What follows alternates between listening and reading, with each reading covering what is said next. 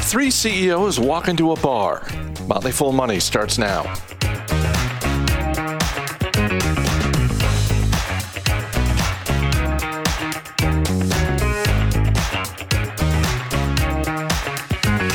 I'm Chris Hill. Joining me today, Motley Fool Senior Analyst Jason Moser. Thanks for being here. Hey, thanks for having me. We're going to talk about Apple's event tomorrow. Today, we're going to talk about CEOs.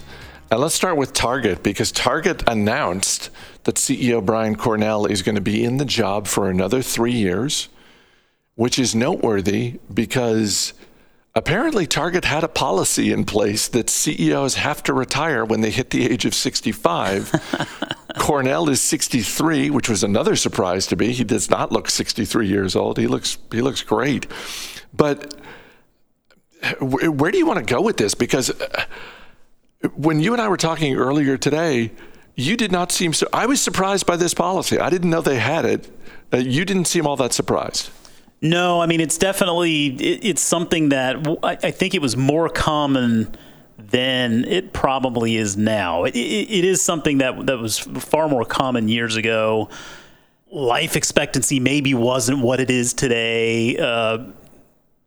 Retirement meant something maybe a little bit different than it does today. And I mean, let's face it, being the CEO of a major corporation in America, which ultimately, if you're a major corporation in America, that means that you are more than likely a global organization to some extent. I mean, that just requires a certain skill set that not a lot of people have, right? There's a limited pool of talent from which you can choose.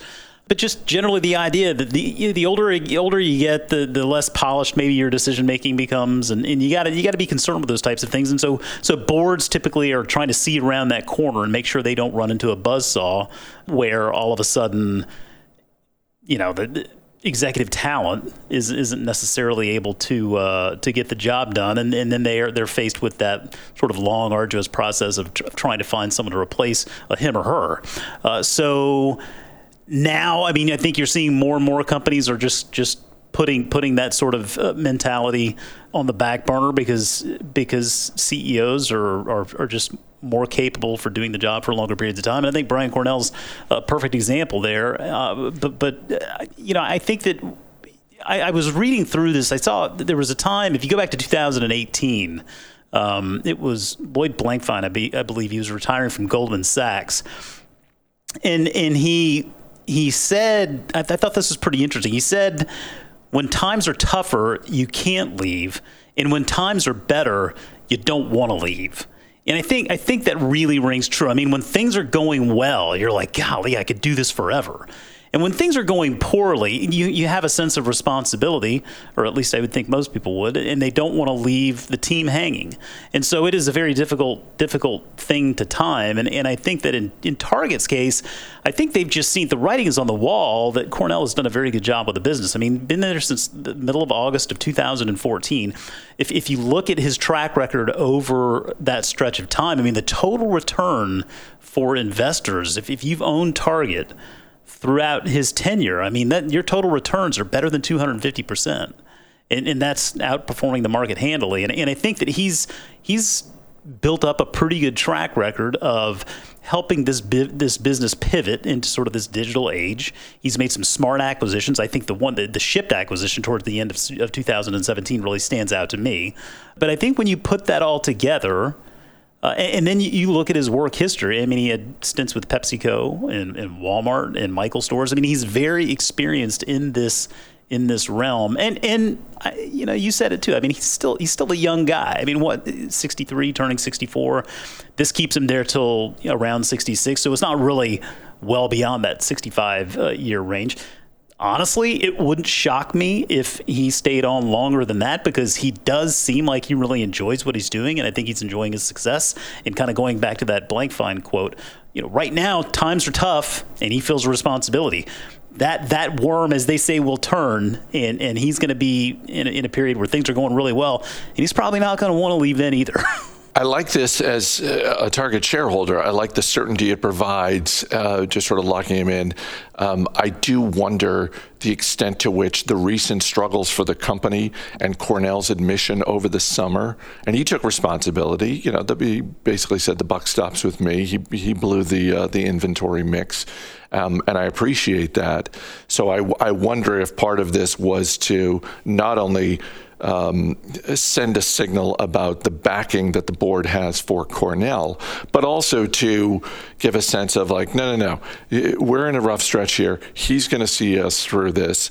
And you're right, he may stick around beyond that, although I think there's a decent chance that 2 years from now, the conversation, unless there is another announcement, I think the conversation starts to become, okay, is this his last year? And naturally, what does the succession planning look like if, in fact, it is his last year? Yeah, and it does make you wonder, the meetings behind closed doors, who really initiated this idea, right? I mean, do you think it was Cornell who said, listen, I really want to stick around here. I feel like we've got this thing going in the right direction. In once economic conditions improve, we really have a lot of potential here. Or if the board approached him and said, hey, listen, we really want a little bit of certainty here, and we're trying to plan for the future, but understanding that in order to do that, we're going to need some time to really hunt for the right talent to take over when your time is up.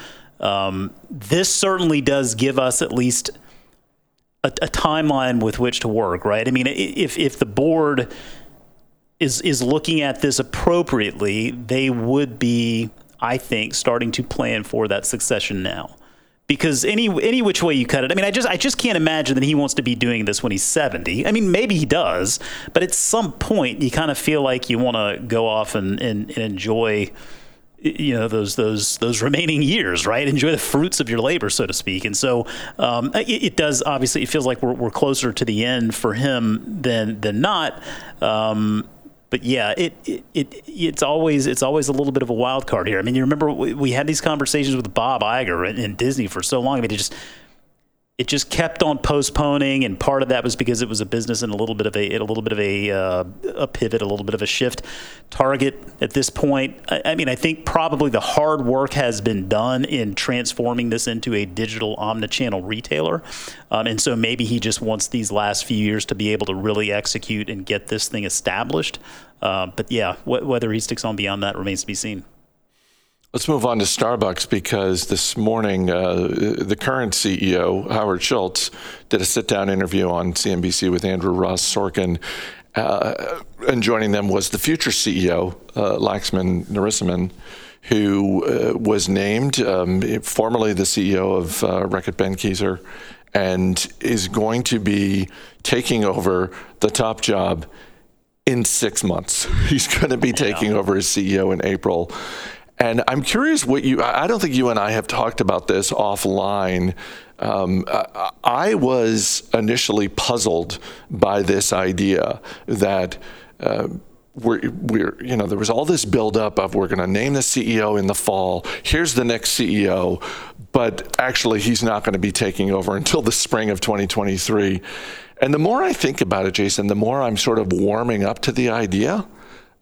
Given all of the challenges that Starbucks currently faces as a business, some of their own making, some that are not of their own making. But before we get into that, what was your reaction to the news that this is the new CEO and the news that it's not going to happen for another 6 months? Yeah, I mean, I think with Laxman, I mean, there's just a lot that we don't really know. I mean, I think coming from Reckitt, he's probably got some pretty good background there, at least in running a global organization, a global beverage company like Starbucks. And I like the fact that he's only 55. I mean, you're not going to have to worry about him hitting any sort of mandatory 65-year retirement age. Not that Starbucks has that. I don't know that they do. Maybe they do. I don't think they do, but if they do, it's not 65 because Schultz is 69. Well, they could have made an exception. I just don't know. I can't imagine they do, but I do think. I think with Starbucks, there's a very interesting piece in the Wall Street Journal over the weekend. It was several days now, but it was titled "Starbucks is Rethinking Almost Everything, Including How to Make Frappuccinos." And ultimately, what the article, the crux of the article, what it was getting at least the way I look at it, it could be argued that Starbucks has really underinvested in itself over the last several years. And it's a company ultimately was built as a third place, right? It was built with that third place mentality, trying to give people another place to go, to congregate, to relax and enjoy, whether alone or with a group. But now, I mean, you fast forward to today, Starbucks has essentially become an app on our phones. It's much less about, hey, I want to go hang out at Starbucks. And it's more, well, I'm going to stop by and grab something from Starbucks on my way to wherever, right? It's become an app on our phones. It's made it far more convenient than ever before, which is great for consumers. And honestly, it's great for the business as well. But the problem is they didn't pivot enough to accommodate for this. And so, the article talks about this fact. You got cafes that once averaged 1,200 orders a day. Now they're up to 1,500. Right. And you've got stores that were averaging $1 million in annual sales 10 years ago, now chalking up $3 million in sales a year. And these stores haven't fundamentally they haven't changed. They're still equipped ultimately the same way. They're still set up ultimately the same way. And because Starbucks now is a different type of business, a far more digital, far more omnichannel business, these cafes aren't set up as efficiently as they should be, right? And so Starbucks ultimately has not invested in itself the way that it really should have. They've underinvested in themselves. And so to me, when I see that Laxman is there's going to be that sort of 6-month grace period into kind of getting acclimated with the company and sort of strategy and what I think part of that really is that Schultz would like to be able to work with him in sort of seeing this new age of what Starbucks needs to become, right? It goes back to that article. They're rethinking almost everything. They need to rethink how these stores are laid out because it's not just about consumers and how we get our stuff from Starbucks. Even more so, it's really about the folks that work at those cafes. It's about the people that run those shops. We need to make sure that they're okay and happy with their work and the way that things are set up. I mean, you know it. I mean, when you grow up and you have a job here and you have a job there and everybody loves to complain and you criticize and you think, well, this could be done better. This could be done better. You got a lot of good ideas. And so I think what they're really trying to do is ultimately rethink how these stores are laid out, how to accommodate for this sort of Starbucks 2.0 that now has become more in-app on our phones and access to convenient beverages for the most part, food to a lesser degree. And so from that perspective, it makes a lot of sense that he gets that 6-month grace period to get in line with kind of the thinking or the vision that maybe Howard Schultz has. Because I do feel like at the end of the day, Howard Schultz is the one who is most intimately familiar with this business and what it ultimately should look like. Part of what he's going to be doing over the next 6 months is traveling around, visiting stores, meeting with sort of those regional managers, which reminds me a little bit of, this is not an apples to apples comparison, but it reminds me a little bit of when Steve Easterbrook took over at McDonald's. He didn't have the onboarding grace period. And by the way, let's just put aside how Easterbrook left McDonald's. Let's just put that aside.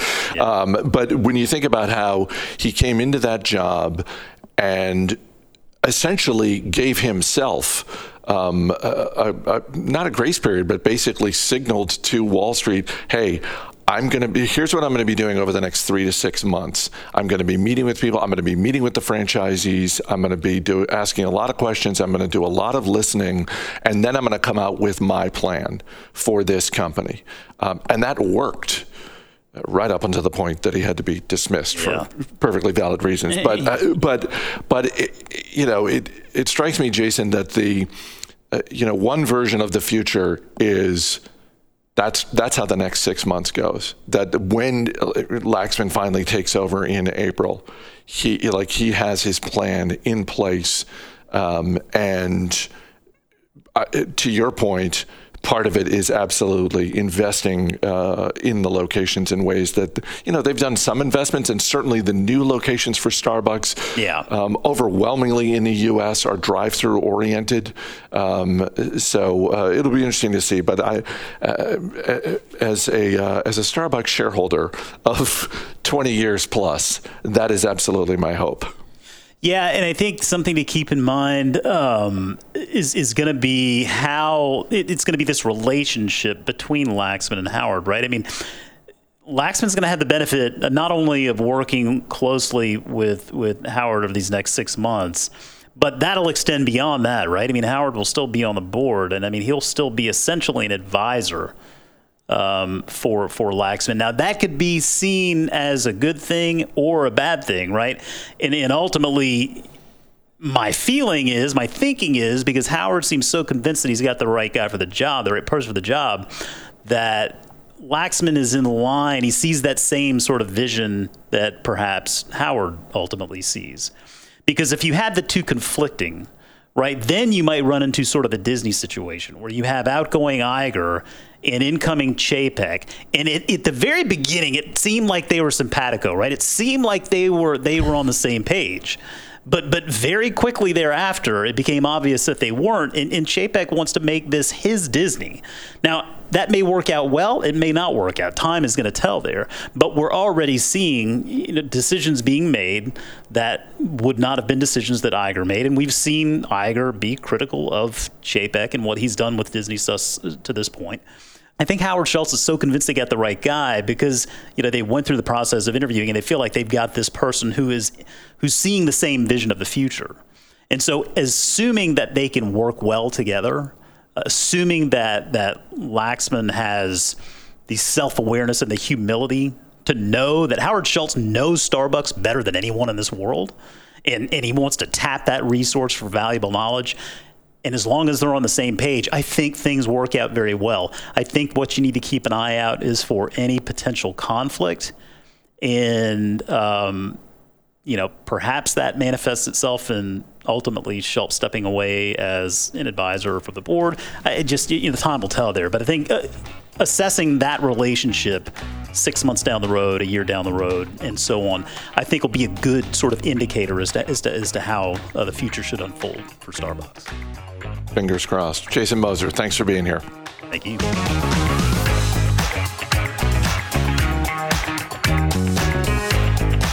Jason Feifer is the editor-in-chief of Entrepreneur Magazine and author of the new book, Build for Tomorrow: Embrace Change, Adapt Fast, and Future-Proof Your Career and Life. Ricky Mulvey caught up with Feifer to talk about key takeaways from his book, including how a product can change society and still not be a great investment.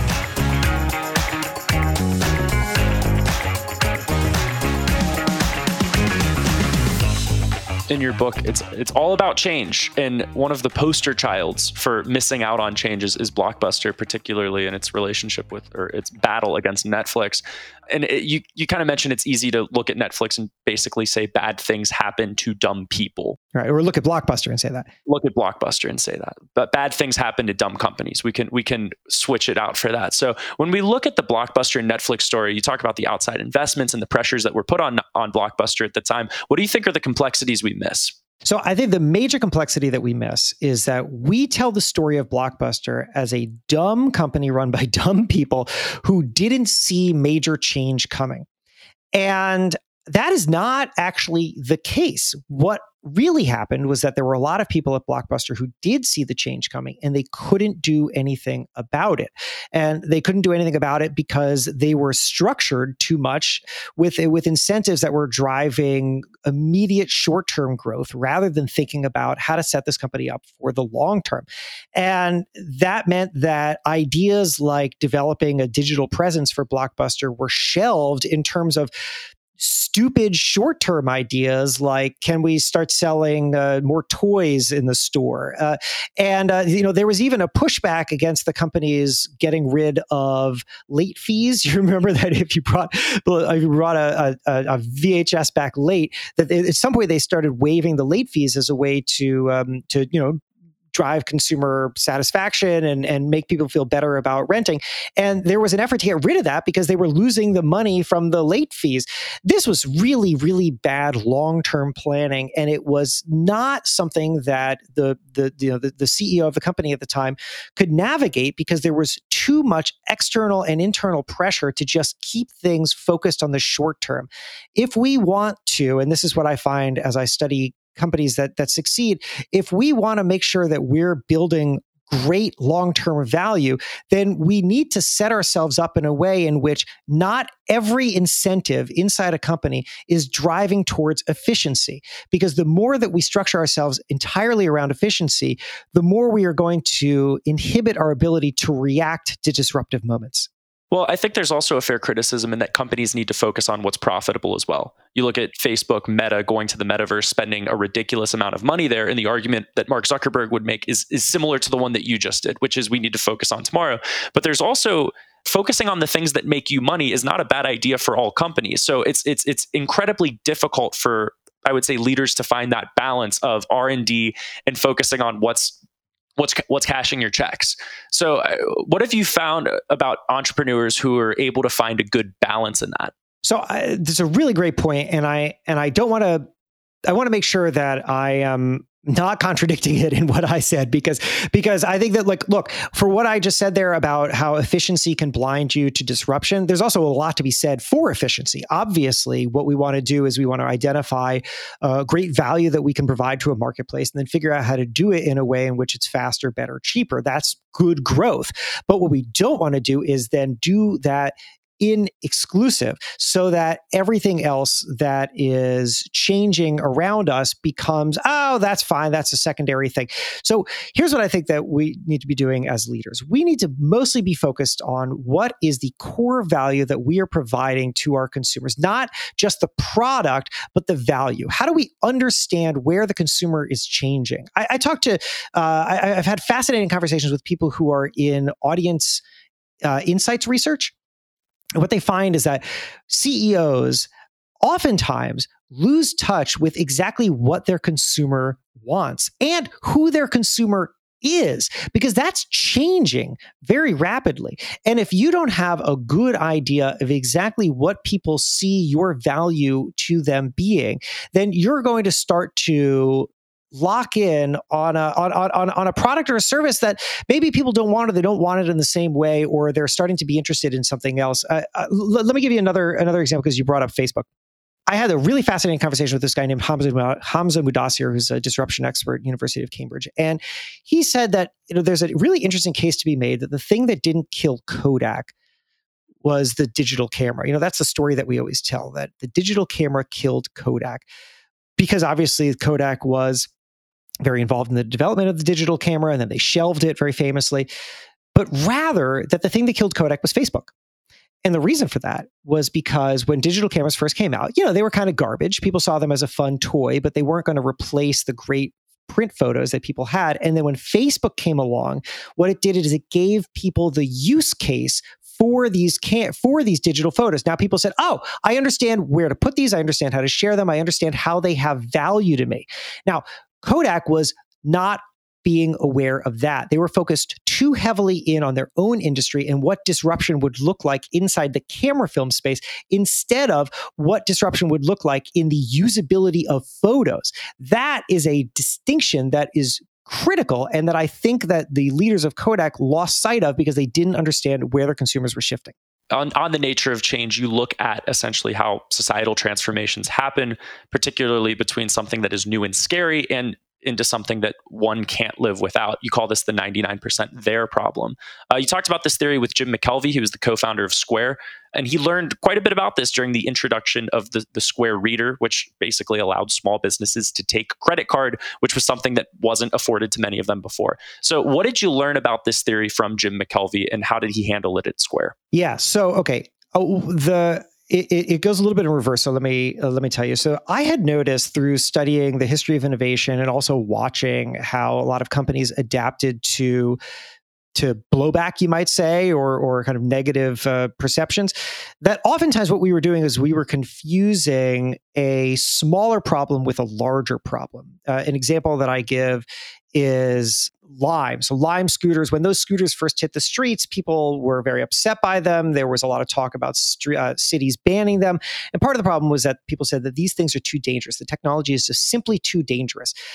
But when Lime dug into the problem, they discovered something pretty compelling. And that was that, in fact, a very, very, very small percentage of, I'm pulling up the actual numbers here. Okay, so of all trips, 99.985% of trips involved no safety incidents at all. Of the trips with incidents, 93% of them were minor scrapes or cuts. This left 0.0011% of all trips that required medical attention. So these were the ones that were getting all the news attention. And if you dig into that, what you discover is that a good percentage of those trips were happening in somebody's first 5 rides. So now that you understand that, you can see that what we don't have is a technology problem. What we do have is an education problem. We have a consumer education problem. And you can solve that by doing things like running clinics so that people's first 5 rides are happening in a controlled environment. And that addressed a lot of the problems. So I call this the 99% problem, which is to say that oftentimes we are 99% of the way there on introducing a product, on serving a consumer base, but that 1% is problematic and is getting all the attention, and therefore it's a Princess and the Pea situation where we feel like everything is wrong, even though a very small thing is wrong. So I ran this by Jim McKelvey because I wanted to know what he thought as a great innovator, and he really liked the theory, and he told me that he thinks that the 2 most important words that people should be thinking about when they're trying to understand whether or not they have a competitive advantage is whether or not they understand what their but really is. So Jim said, for example, people thought the secret to Square's success was building a card reader that plugged into the headset jack, but really it was the 14 other things in our innovation stack. Now, competitors didn't understand that, which is why the thing that they tried to knock off was simply the reader, and it didn't go very well because McKelvey understood what they did not, which is that actually it was these other things that they had done, things like negotiating better deals with credit card processors, that was ultimately driving the success of Square. And he said, look, every entrepreneur, every leader better understand their but really. I'm going to say it again here. People thought, this is what he said, people thought the secret to Square's success was building a card reader that plugged into the headset jack. But really, it was the 14 other things in our innovation stack. What is the thing that other people do not see? What is the thing that you understand because you have a foundational advantage that others don't, that is not visible to others? What is that? Because the more that you can understand what your but really is, the more you can see how you can really capitalize on your opportunity. And this is where I think there's an important connection with the scooter store. You look at a company like Bird, which basically went from being worth more than, I think it was worth close to it was worth more than $1 billion. Yeah. Now it's basically a penny stock. And one of the reasons when I look at that as an outsider, I think it has to do with the innovation stack. And it's very difficult for these scooter companies to create deep innovation stacks when the substitution effect is so easy. It doesn't really matter to me as a consumer whether or not I'm using a Lime scooter or a Bird scooter, and that company is going to pay for the scooters anyway. Yeah, well, I think that's right. I think there was another problem with these, and I'll tell you, the technology I quite love. I've used Lime, I've used Bird. I think that it's a great way to get around town, but I think that we often overestimate what disruption looks like and what change looks like. I think that we tend to think that new things are going to wholesale replace old things, which means that when you put scooters out on the street, people are going to just widely abandon the other ways in which they used to get around town, and they're going to use scooters too. That's not what happens. What tends to happen is that we integrate new things. So we take the best of the old, and we take the best of the new, and we have something else. And as a result, I think these companies have provided a nice additional service for micromobility getting around town, but not at the scale and level of success that I think drove that initial valuation. And so that's a problem from the company's perspective. I think you're right that there's an innovation stack challenge here, but I think it's also a perception challenge that we all had as to what is really going to be the major impact of introducing a new kind of transportation. And we need to be mindful of that. Things are not things are not always going to replace in either good or bad ways. We're not going to see new things that just sweep out everything that came before them. And I think that we need to temper our expectations as a result. And think about the externalities, in my view. It's with the scooter issue. It's not just injuries; it's accessibility. I think if you're able-bodied, it's made cities. I live in a more urban area. It's made it more accessible. But let's say you're pushing a stroller or you're in a wheelchair, and I think scooters in a lot of ways have made cities less accessible for those people. With parking issues, people just put them in the middle of the sidewalk, and it's something that I'd like to see these companies take on a little bit more head on. Yeah, I agree with that. I think, first, you make a really good point about like the limited use. And I think that what we're seeing with those is that people have found places in which they fit into their lives, but it's probably a lot more limited than the companies would like or that other people expected. And then you're right that oftentimes I think companies have this challenge in which they assume that people are going to understand their innovation as well as they do.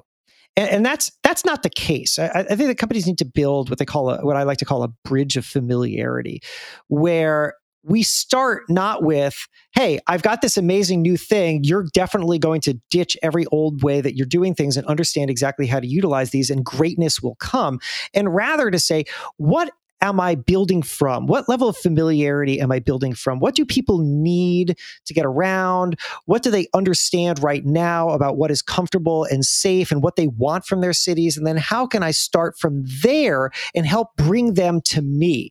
When these companies dropped these scooters around and let people just leave them lying around in sidewalks, look, there's a level of convenience that comes with just having these scooters be scattered around the streets, but it did create a perception problem that was really, really negative. And I think that they could have done a better job of anticipating that, building that bridge of familiarity for people so that people understood exactly how this could fit into their lives better. And then also been more mindful about how to be partners with these cities so that you didn't have that kind of blowback. Jason Feifer, he's the editor-in-chief of Entrepreneur Magazine. He also is the author of Build for Tomorrow, Embrace Change, Adapt Fast, and Future-Proof Your Career in Life. It's out right now. Thank you so much for your time. He also hosts the Build for Tomorrow podcast. I should have plugged that as well. Hey, thank you. I appreciate it. I'll take every plug you got.